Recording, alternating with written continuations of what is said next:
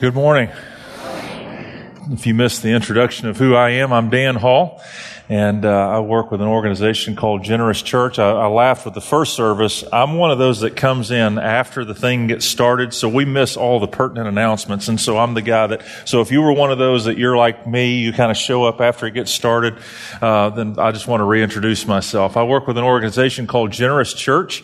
Our passion is to see what would happen if the church truly became generous. Now, let me just tell you what we're not. We're not a fundraising campaign. We're not trying to get money. We're not trying to get in your pocket.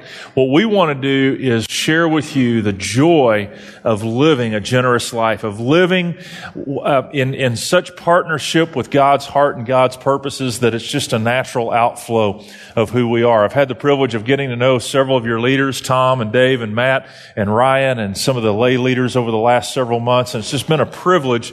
I've been bragging on this church around the country. I travel quite a bit, and just the joy I have of meeting people who are as authentic and passionate and sincere as who is here. So I just want to commend you for that. It's just a blessing to stand here and to stand in this pulpit, even though I can't see a thing.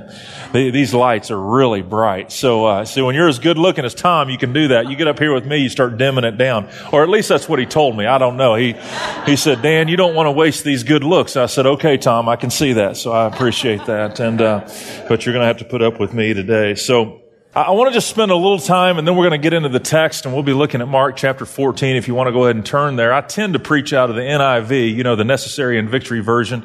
I know y'all use the ESV, which is equally strong version. But go ahead and open your Bibles, and we'll be looking at that in just a minute.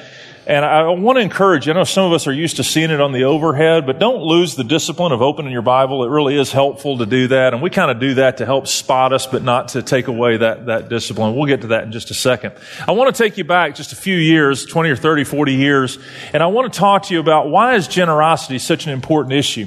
Why would we talk about generosity when there's so many other issues that we could talk about? We talk about holiness and morality and hospitality and all kinds of things. Why generosity? Well, let's talk about it in a cultural context. Back in the 70s, two transitions happened in our country that are very important for us to understand. One is that our country began a progressive transition from a production nation to a consumer nation. Up until about the 70s, our nation was known for our product, what we created, what we built, what we developed and then sold around the world. In the 70s, kind of at the end of the heroes that came back from World War II and rebuilt our nation, and that what was been called by Brokaw as the greatest generation. Those of us who came in the aftermath of that, I'm of that next generation. Our fathers and some our grandfathers built this incredible context of prosperity for us by producing and building and creating. But in the 70s, we began to shift, and there was a change that occurred, and we began to become more consumer than productive. Okay? And so by the 80s and then the 90s and then the 2000s until today, our nation's economy is not being driven by what we produce, but rather what? By what we consume. So we have become what they now call a consumer nation. Our nation's economy is now measured not by how much steel or how much product we create, but rather how much product we consume. Now that's a real psychological difference. You have to think about the difference in how people see that things should, for instance, think about when in our second war, when we went to Iraq. You remember what we were challenged to do? Don't let the enemy win, spend. You remember that? The first war ever in our history where we were told to spend more so that they'll know they can't take from us. Now every other war, when we went to war, we were told, what? Pull back, ration, be careful. Let's be careful with what we have. We've had a whole psychological change where we need to consume more. Now what does that do to our value system? Now think about this. I'm not mad about this. I'm just trying to point it out. I'm not rebuking anybody. I'm from that generation. I'm raising the next generation, trying to deal with this. I just want us to understand the context. We went from finding our value in what we produced to finding our value in what we possess. Do you see the difference? Well, at one time, our nation was known, and we were known individually by what you did, what you produced, what you put your hands to and created. But over time, there's been this kind of ineffable shift to this. Now it's what we have, it's what we own, it's what we possess, to the point to where now celebrity in and of itself is a value. It's not you're a celebrity because you did something, you're just a celebrity and maybe you can do something with a celebrity. It's just to kind of create this reverse. And so you think about the psychology. I think about that with my own kids. My children have a totally different view of the world. They see the world differently than I saw it. I saw it differently than my parents saw it. My kids, how many of you are 20 or younger? So see y'all. All right. Y'all have no idea what the world is like without a cell phone in the car. Or in your hand right now. I understand that. So we're Facebooking even as we speak, right? I remember, to me, freedom with the phone was when I, with my own money at 13 years old, saved up my allowance and cut yards to buy an extra long telephone cord that would reach all the way down the hall under my door so I could close my door and talk on the phone with some level of privacy. Because mom was always right there, right? And so, man, that was being free. And then we came up with the wireless phone. Wasn't that awesome? You couldn't get more than 10 feet from the base, but man, wasn't that awesome? There was no cord. Look at this. It's a wireless phone. Well, now we stay in touch everywhere. The first time I went to Africa, I was in touch. They have more cell phones in Africa than we do. They really do. You're out in the middle of the bush and some guy pulls out of his loincloth a cell phone. You're thinking, are you kidding me? It's just a different world that we live in. And the challenges presented. So here's my challenge.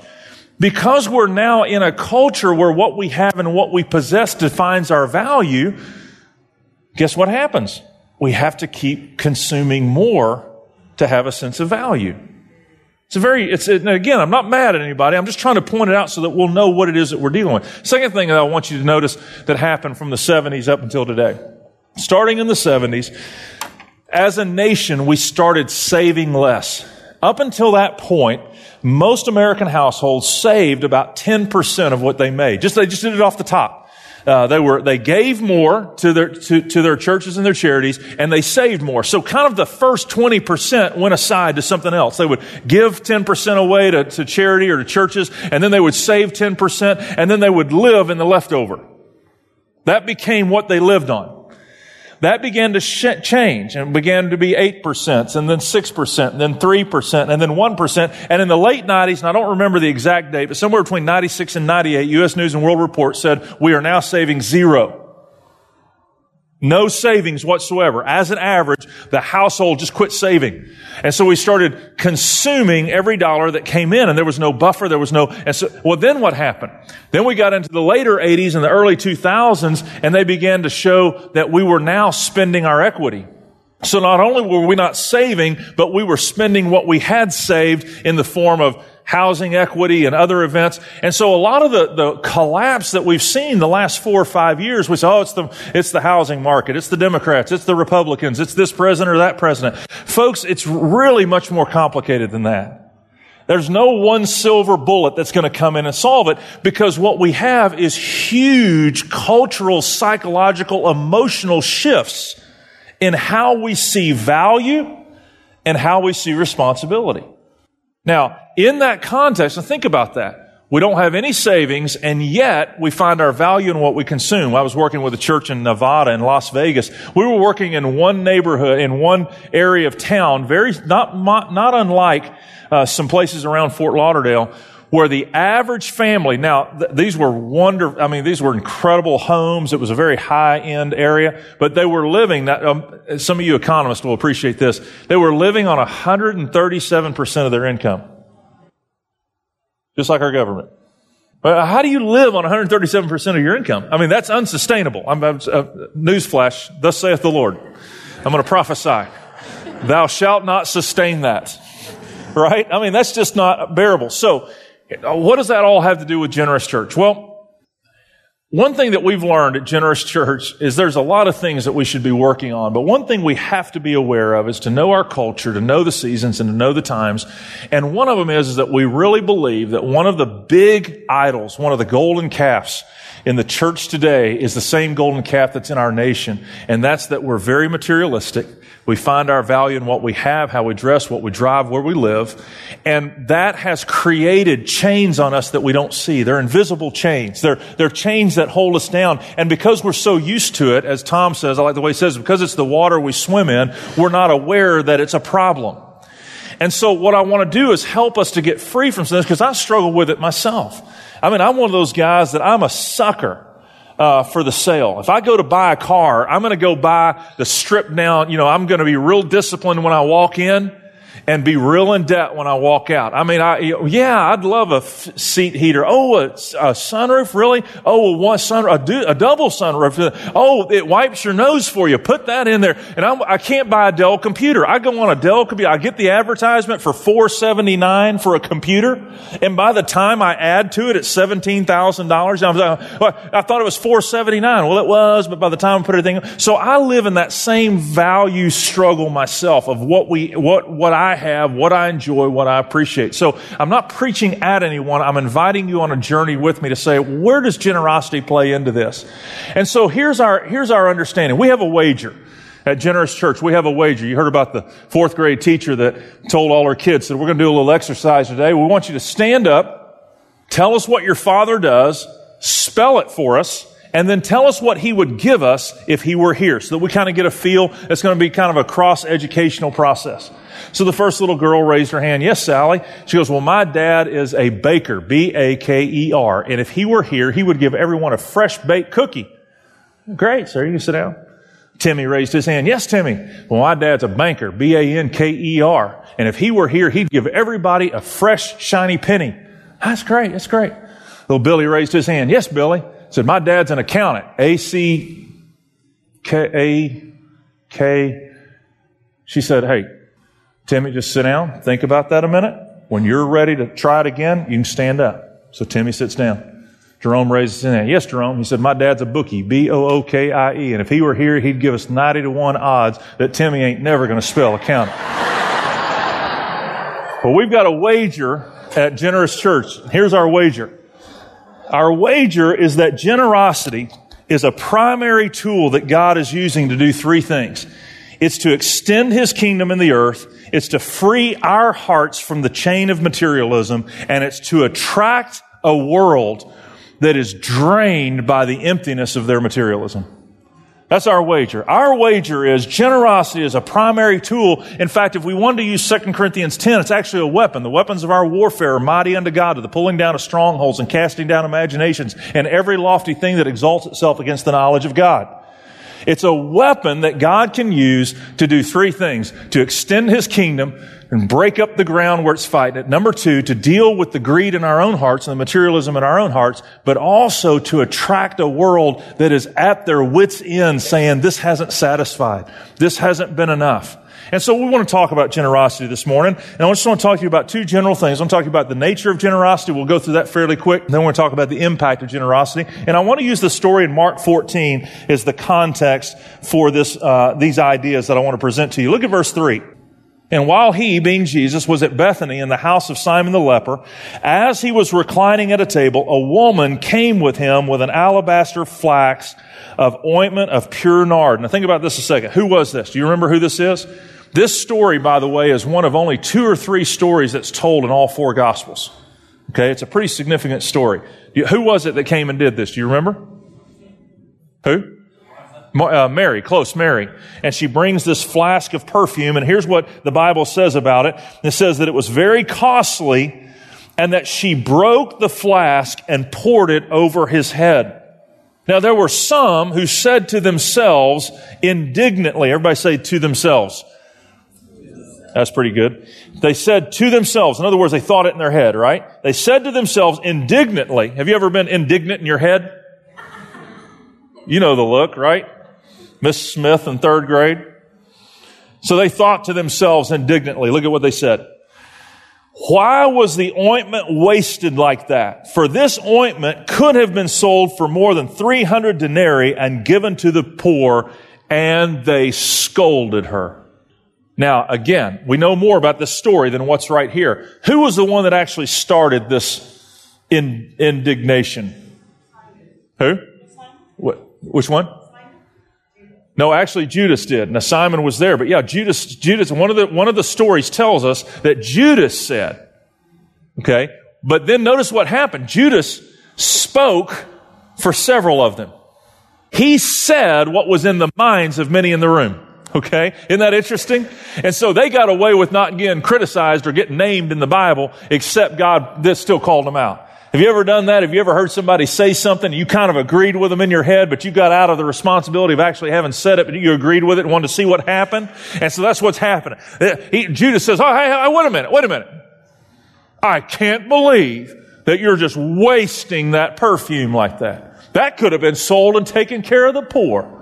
Now again, in another one of the stories, it tells us why did Judas do that. It's very interesting the way it says it.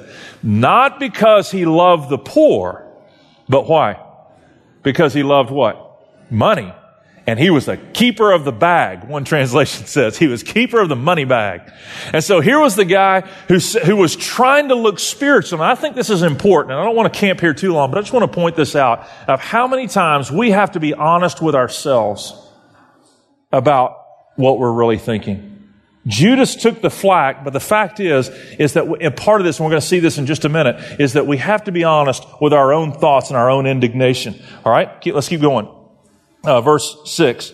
But Jesus said, leave her alone. Why do you trouble her? She has done a beautiful thing to me, for you always have the poor with you, and whenever you want, you can do good for them, but you will not always have me. She has done what she could. I want you to remember this last verse, because we're going to come back to this in a minute.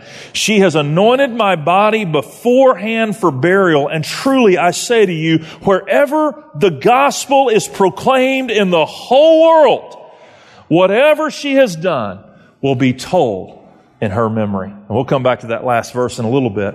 But I want to talk to you just a little bit about the nature of generosity. 3 quick things I want to throw out to you. Number 1, the nature of generosity is that it's a natural expression of worship.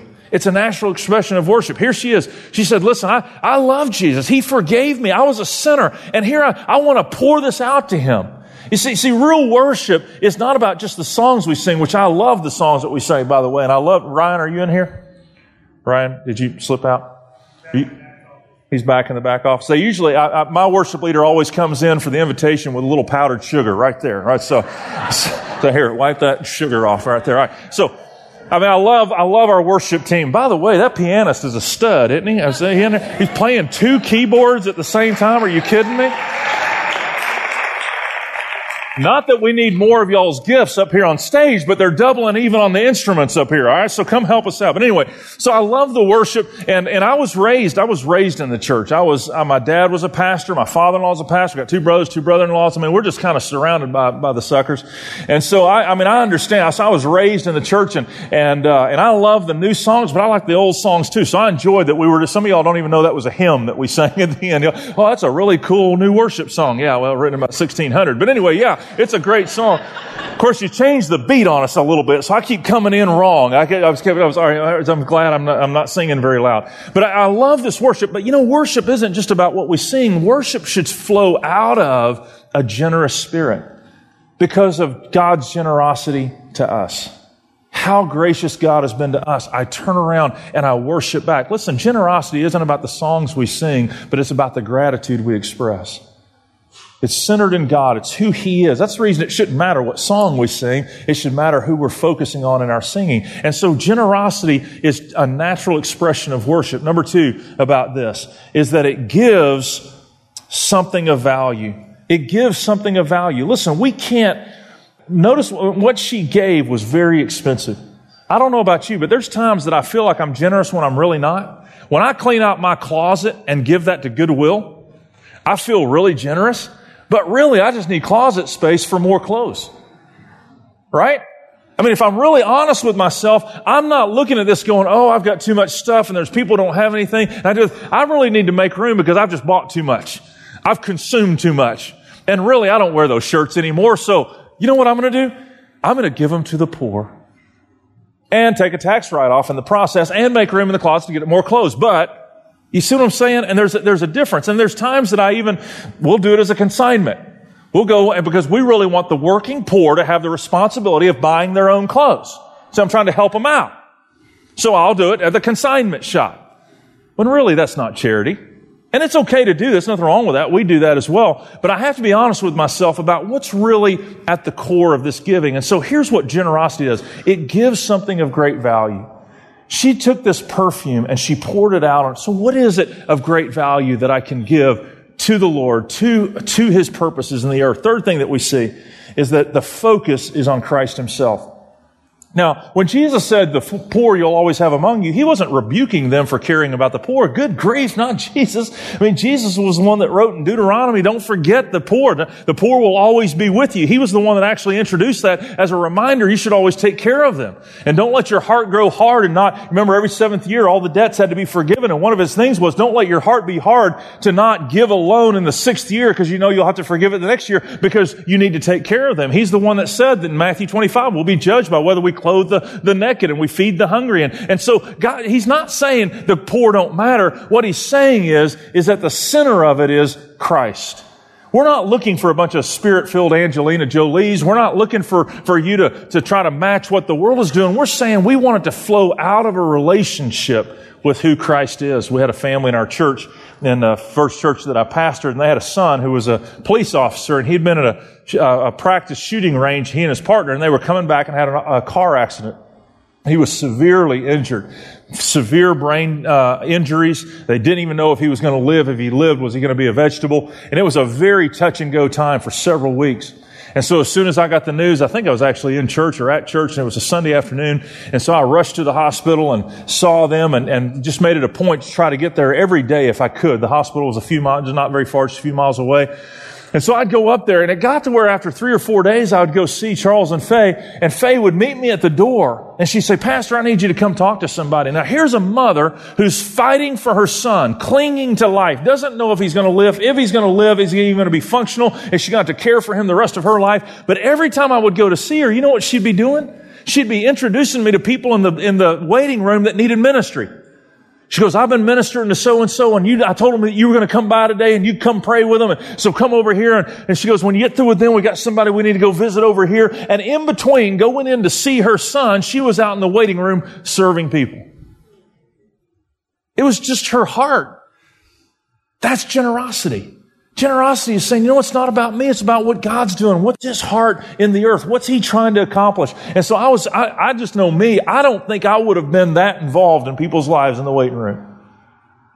I'm selfish enough to go, who's going to care for me? But Faye taught me something through that about how we need to be aware of those that are around us. Now let me give you 3 things, 3 impacts as we look at this verse together. I want to give you 3 impacts to generosity that I think are important for us to get. And I'm just going to tell you 3 stories. The first thing, when we truly get into generosity, when generosity really defines us, and we had such a good time yesterday in our generosity encounter. I think we're planning on doing another one, aren't we? In April, and we hope that you can come to that. My watch fell down behind my Bible, so I guess that means I can go as long as I want. I think that was the Lord speaking to me saying, you know what, don't worry about it. Just shove it under the Bible and go. No. We will definitely be out before 1:30 because I have a plane to catch, so don't worry. 3 things that I want you to see about the impact of generosity. The first thing that I want you to see is that Jesus says it offers an eternal reward. He says, what she did, and I love this, what it says, I don't think she woke up that morning and said, I need to prepare his body for burial. Now, he said, when she did this, she was preparing my body for burial. But I don't think she was thinking that way. I think she was just thinking about generosity. She loved Jesus. And she wanted to pour this out. She wanted to say, and she knew something was coming down the pike. She knew it had been an intense week. I mean, this is the last week of Jesus' life. And so she wants to go serve him. And she pours this out and she anoints him. And Jesus says, she did that to anoint for my burial. I don't think she had a clue that's what she was doing. But let me tell you something about generosity. When we really live generous lives, we get in on what God's doing even when we don't know it. Now, I love this. And he gives her credit for it. She didn't know she had gotten in on God's purposes, and she still got credit for it. That's a pretty gracious God. Because I do stuff in ignorance all the time. It's a standard life that I live. I don't usually know what I'm doing. Here's what I've learned. If I will just follow what's in His heart, it lands me right where I need to be. And so I want you to see that there's an eternal reward with this. My wife and I, I'm privileged to have my wife here. We're about to celebrate our 25th anniversary. We have 6 kids, 2 grandkids. Our oldest is, yeah. And we do actually have investments in Prozac, and so we are all doing well. So my oldest is 23. My 2 oldest daughters are married, and all the way down to my youngest daughter is 12. I have 5 girls and a son. And my son and I just look at each other and leave often. Just I don't know. Let's just go. And I mean, it's just really a dynamic. My daughter, when they turn 12, they can start wearing makeup. We don't let them start wearing makeup till 12. And she just turned 12 about 10 days ago, so she's still figuring it out. You know what I mean? And so it's a shock. And I was sitting there working on my computer last week, and she came around. It's the first time I had seen her when she had done it by herself. And I physically bolted. I went, oh, hey. Wow, honey. And so I told my wife, I said, man, I just had to sit on myself not to say anything. Oh, baby, that's great. Because, it was intense. And then it happened again the other morning. I'm in there fixing coffee. I've gone to work. I get up early. I go work out. And I'd gotten in. It was about 6 o'clock in the morning. She was just getting up. I was fixing some coffee. Better go work in my office. And I'm pouring my coffee. And I turn around. And she walks around the corner. And I said, you've got to stop doing that. Just quit. Just warn me before you come around the corner. So we're raising these kids, loving these kids. But when they were younger, when we were first pastoring, I've pastored 3 churches and 2 interims. And so our first church was a church plant, and we didn't have a lot of money. Our first year we were making $14,000. The second year they raised us to $17,000. They got us all the way up to $20,000. We were raking it in at one point. We've always had a commitment to be big givers, and so we've kind of had a standard of 10% to the church, 10% to benevolence, and 10% to mission. So even when we qualified for WIC, we were still giving. Our passion was that we wanted to be givers, and we wanted our lives marked by generosity. And so we've had some really fun encounters in this process, but we were off in Kansas City, and our second daughter had just been born. Our 21-year-old had just been born, and we'd gone to Kansas City for a worship conference, and the wall had just come down. The Soviet wall had just come down. And this conference was about world missions, and there was a guy up there saying, man, we need to get money for Russian Bibles. We need to get into the walls down. 70 years of communism. We can this is the church's hour. This is our time. And I'm just up on my feet. Yeah, we need to give. Now, we were at a time in our lives where it was thin. And some of y'all will know this and maybe remember this. Maybe this is where you are now. But when I would write my bills, I would write them all, but then I would put the date that it was due in the bottom corner of the envelope, and I would mail it at the last minute. Does anybody know that kind of lifestyle? And it was just the way we lived. And so 3 days before it was due, I would put it in. I was just hoping that we could keep the money, slinky, the money coming in, going out, coming in, just trying to stay ahead of everything. So that was just the way we lived. And we didn't think anything about it. We would get excited when we found money in the sofa. That was that world. 10 more cents and those new toothbrushes are all ours. We were really excited. And so we were off at this conference. We're sitting up there, and that was one of those things where I had a stack of bills sitting on my desk. They were dated. And this guy's up there saying, man, we can go into Russia. Let's go for this. And I turned to my wife. I said, honey, let's do something. She said, hey, I'm in. Of course, she's bouncing a baby. I'm in. And I said, I want it. She goes, how much do you want to do? I said, I'd like to empty our bank account. Now, I don't recommend this to you, but we have a faith level for this. But I'm saying this is just our passion. And she goes, it makes me nervous, but if that's what you feel like you want to do, let's do it. So I did. I wrote, now, understand, I've already written checks on that money. Now, I've not sent them, so I've not broken any laws, but I have written them, and I'm thinking, now, how's God going to provide for this?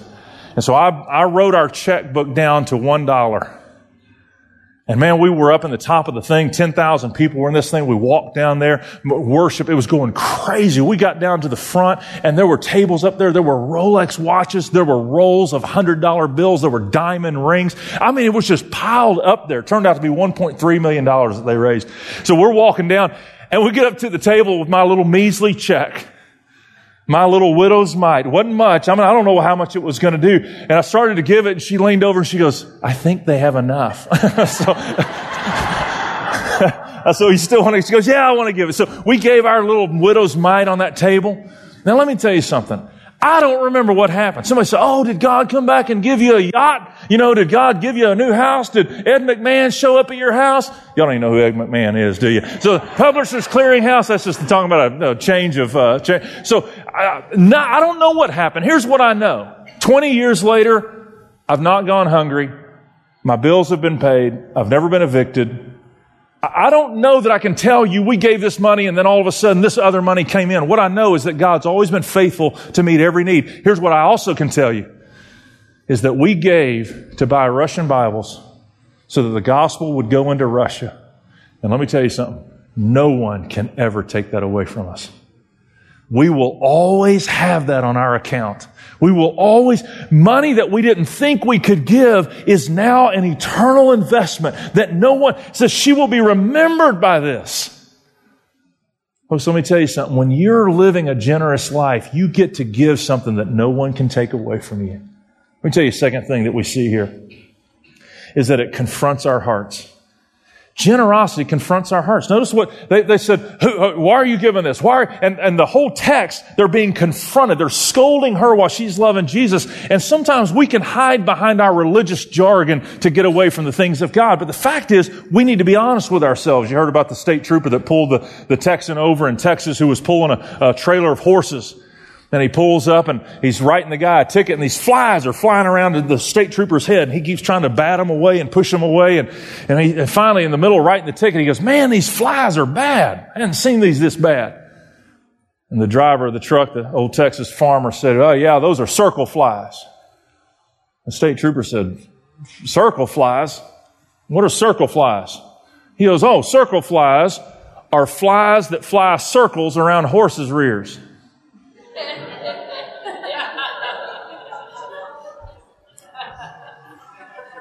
State trooper says, hey, you calling me a horse's rear? The old farmer goes, oh, no, sir, I would never do that. But there's no fooling them flies. All right. That's the way we have to be with our hearts and generosity. Listen, we can try to convince ourselves, but there's no fooling truth. There's no fooling the Lord, right? And so it confronts our hearts. One of the things that our family loves to do at Christmas is we like to, angel tree, and we adopt other families to buy Christmas for. And we have several boundaries that we do. And one is that we want whatever we spend on our family, we're going to spend on the family that we're buying for. Okay? And so if we, whatever, and with 6 kids and a couple of grandkids, that can be a lot of money. But it becomes a part of our commitment that we're going to love others as we love ourselves, that we're going to make sure that we're giving out in the same way that we're consuming. It's just one of the boundaries that we've put on. And so we enjoy doing that. And I love it that my kids love that. They love to go shopping. They love to take the gifts out there. Well, last year we were helping do that. And this year we adopted 2 families, but last year we adopted 3 families. And we couldn't do all 3 of them because we made that same commitment. We got some help with a couple of those families. But one of the families, we were kind of helping, trying to get our church to get more involved in that. 2 couples adopted a family, and they were going to go in together to buy this family gifts. So they called up there, and the lady telling the story later, so we called up there, and the woman that we talked to, we're going to buy Christmas gifts for her kids, she was just almost indifferent, almost like, yeah, well, whatever, you can come on. So we just want to buy these gifts. Well, here's what we need. Here's what the kids need. And she said it was really kind of uncomfortable because she wasn't very gracious. She said, well, we didn't think much about it, so we went and bought all the gifts, and the 2 couples together did all this, bought all the gifts, wrapped them all, put them in their car. She called them, said, listen, we got these gifts ready. When would be a good time for us to bring them? And she said, well, about the only time that would be good for me would be Thursday at 3:30. Okay, well, we're going to bring your Christmas gift to your kids, but the only time convenient for you is 3:30. So they were a little irritated by that, but they drove those gifts out there. They got to the house, knocked on the door. The woman opened the door, and she said, hey, we came to bring you gifts. She goes, okay, good. Just put them over there. She goes, what do you want us to put them under the tree? No, just dump them there. I'll take care of them later. Thank you. So she said, man, it was so uncomfortably indifferent. She goes, I was getting mad. And so they get ready to leave, and they turn around, and the woman said, thanks, and closed the door with them standing on the front porch.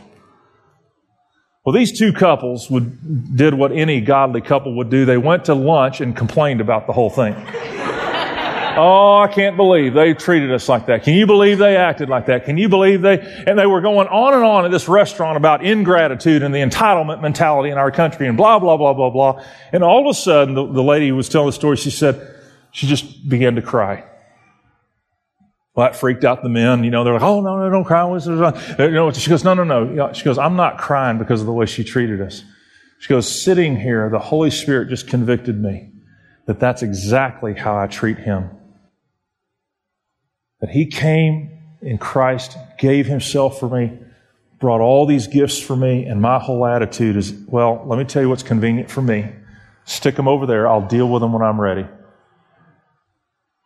And she said, I'm realizing I just saw myself. Well, they repented together around lunch, and they decided to go back and minister to this lady. They were going to pray for us. They show up, they knock on her door, she opens the door. She's as stunned that they're there as they are. And they began to say, you know what, when we came the first time, we kind of threw gifts at you. What we'd like to know, is there anything else we can do for you? Any way we could pray for you? Because they felt like, man, we've got to be God to her. We need to express God to her. He said, as soon as they said that, she began to weep. She said, I've been doing this for several years. She goes, it's embarrassing to put my name on that list. I can't afford Christmas for my kids. She goes, but what I know is that most of the time when people bring it, they don't care about me. They want to kind of satisfy their need to do something. And she goes, it just gets embarrassing. She goes, I've never had someone just stop and say, what can we do for you? How can we pray for you? They began to minister to her, began to take her to church, take her family to church. I don't know the end of that story. Last I heard, they were involved in the church. But what struck me was, oftentimes we do things that we think are generous when really they're self-serving. We want to be thanked for them. We want to be valued for them. But if we do it like God did it, with no expectation except I'm going to love you, it can really confront your heart. And that's what happened here with this story. Third thing that we see happens is that it touches a lost world. True generosity touches a lost world. Notice what he said. He said, listen, everywhere this gospel goes, it's going to be credited to her. This gospel is going to go out. I want you to know generosity touches the world. When we are generous, when we are saying, God, how can you use us? A lost world sits up and takes note. When we were expecting our third child, who's now 19, my wife was going to an aerobics class, and we had two cars. We had a Nissan Sentra that was held together by Jesus stickers, and we had a 73 Buick Century. Land yacht's what we called it. It was just slightly smaller than this room. It was huge. You remember those big bench seats and the front seat? And we get 4 people in the front, 4 people in the back, all illegal. 3 in the rear view mirror, because in the back window. And so we had these two cars. Well, we were about to have our third kid, and that Nissan wasn't going to hold all 3 of us. So we needed that Century. We needed that big Buick. Well, she had gone to this aerobics class, and it was at a church. And it wasn't a very expensive car. The radio actually cost more than the car, seriously. And I put this radio in because if I'm going to have a bad car, I'm going to have a good radio, right? Because you can still enjoy the music. So she drives up one day, and a janitor sees her in this old car, this old Buick Century. And he says, hey, is that car for sale? She goes, I don't think so. Well, he was kind of kept bugging her. Man, are you sure you don't want to sell it? And so finally she said, well, I'll have to ask my husband. So she asked me, she said, hey, is that car for sale? I said, well, yeah, everything's for sale. Absolutely. What does he want for it? She said, well, he said to name a price. Well, I gave a big number out there. Worth more than it was really worth. But hey, I wasn't trying to cheat him. I just said, hey, if you want to pay that for this car, this is what I'll do for it. He agreed to it. I'm thinking, God's paying us back for the Russian Bibles. This is fantastic. God, we're going to sell this piece of junk and we're going to get this money, and this is how God's providing for us. And then we're going to go buy a minivan that actually has a latch on it. Everything we did was with screwdrivers and bale wire. And so we're going to actually open, we can lock it, put the kids. I was dreaming how God was going to provide for this sale.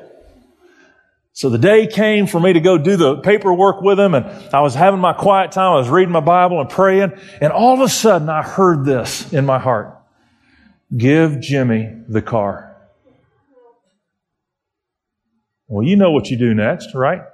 Get behind me, Satan. You know the enemy, the devil, is trying to steal your prosperity, trying to steal the blessing. And so, man, I put my foot down, stood my ground. No, this is the Lord's blessing. Well, you know the story. And I knew. It didn't take long before I knew that was the Lord. And I was kind of mad at it first, and maybe some of y'all know this. Kind of, oh, man, God, really? And then I started thinking about it. And then, you just have enough history with God going, wait a minute, God, if this is what you want to do, then there's something cool in this. And after a few minutes, my heart started changing. Then I started getting excited about it. This is so cool. I don't know what God's going to do with this, but I was so excited to give him the car. I couldn't wait to get there. I drove there, pulled in, parked the car, went into the lobby. He was walking across the lobby. He goes, hey, Mr. Dan. I said, hey, Jimmy, come here. We need to talk. Well, he kind of panicked, like, what's wrong? I said, no, come in here. We just need to sit down and talk. And so he's like, is something wrong? I said, no, I just need to talk to you a minute. So we have 2 fold-out chairs and put them down, one in front of me and one right here. And I said, Jimmy, I need to tell you something. He said, man, are you calling it off? I mean, you're still going to give me? I said, no. I said, I'm not going to sell you the car. I said, Jimmy, I need to tell you something. This morning, in my prayer time, God said, give Jimmy the car. And I said, that's what I want to do. He got so quiet. Just got still. His face kind of glassed over. His eyes start sweating. So I start trying to minister. Oh, Jim, that's great. I just know God wants to bless you. And this goes on for a couple of minutes where he just starts crying. Tears just coming down his face. And I'm just thinking, this is so cool. Because that's, when they're crying, it's when you got them, right? That's when you know you heard God. So I'm thinking, this is awesome. God's really moving. And then I said, you know what? This is great. And I'm just really happy for you. And he goes, Mr. Dan, what is it you said? I said, well, I'm glad God's blessing. He goes, no. Before that, I was trying to think of what he was talking about. Finally went all the way back. I said, you mean what God said? He said, yeah, what did you say? And I said, well, God told me to give Jimmy that car. And he looked at me, tears just coming down his face. He leaned toward me and he said, God knows my name. He wasn't crying because he got a car. He was crying because the God of the universe, the God that sees tomorrow better than we see yesterday, the God that, according to Isaiah 40, sees the earth as a drop in the bucket, as a speck of dust and meaningless and less than nothing, that God knows his name. Folks, generosity attracts a lost world. Not because of the things that we have, but because that generosity opens their hearts to a gospel that they've been closed to. And so our challenge to you is, how can you be a part of what God is doing? How can we as a church say, God, I want to open everything that I have, my time, my money, my influence, my relationships. I want to become generous. It's not about what I can get and possess, but it's about what I can invest and be a part of what God's doing in the earth. That's our prayer for you. That's our prayer for the church in America, that we would become passionately generous.